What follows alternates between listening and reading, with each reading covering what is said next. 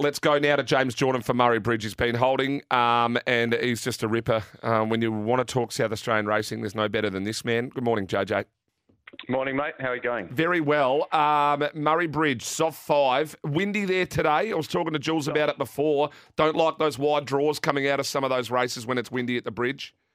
Well, you just don't want to leave. It depends the direction, but I'm half an hour away from Murray Bridge, but it's absolutely blowing a gale out here and pretty much a westerly, which will be a headwind in the chute. So I'd say it's going to be hard to lead in the 1,200-metre races and below. I'd say cover is a big plus, and they'll probably get off the fence. All right. Which way are you leaning?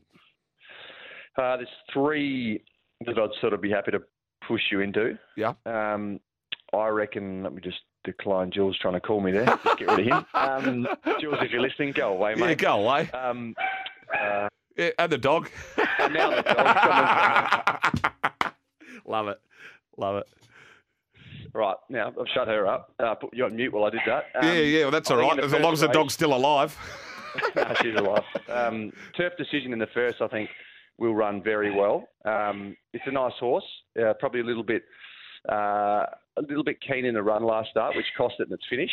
But I reckon it'll run a big race in the first. I'm happy to be with Turf Decision. Yep. I tipped Bristler in race 4. Me too. Earlier, but geez, it was 2.10 there. It's into $1.60 now, and it's probably going to lead into this wind. So I don't think it's a bet at $1.60. So I'm going to leave it out. But if you did watch the preview and thought, oh, he's changed his mind, I haven't changed my mind. Just $1.60. I'm exactly the same. Did it on Thursday, and then now you just can't back it.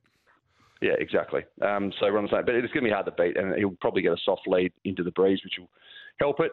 I think race 5, it's a horse I go for every now and then, Smiling Assassin. Staying races don't really interest me, but it's a good weight carrier. It's going to carry 60.5, but it'll be out the back. But I'm just saying, with it being $7 and Wolf Prince being half that price, I'm happy to be with Smiling Assassin and risk Wolf Prince.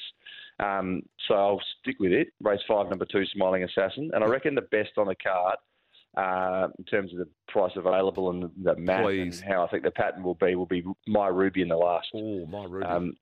Goes very well at Murray Bridge. I think 10's the right gate for it, and it gets a little bit of cover just behind them, can peel out and have the last crack. It's each way odds at 5.50. I think it's a good chance. My other best there was Legless Lady in race 7, number 5. Have you got that on top?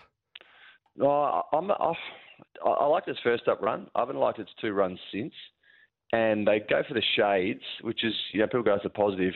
Blinkers are a great gear change. But I reckon the reason the shades are going on is because it's been going poorly its last couple. So, don't know.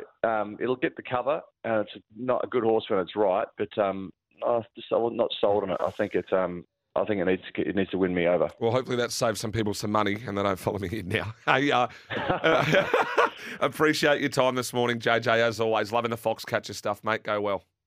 Pleasure. Thanks, mate. James Jordan, they're part of the team too with Jules Valance at Foxcatcher. Hey, a few off the text. Shawnee's chiming in. I'll get to those texts in a moment. We've desperately got to jump to the news. 10:37. Yeah, Jules. Yep. Yeah, no, I'm getting to the news. Yeah, no, we'll go. Yeah, we'll go to the news.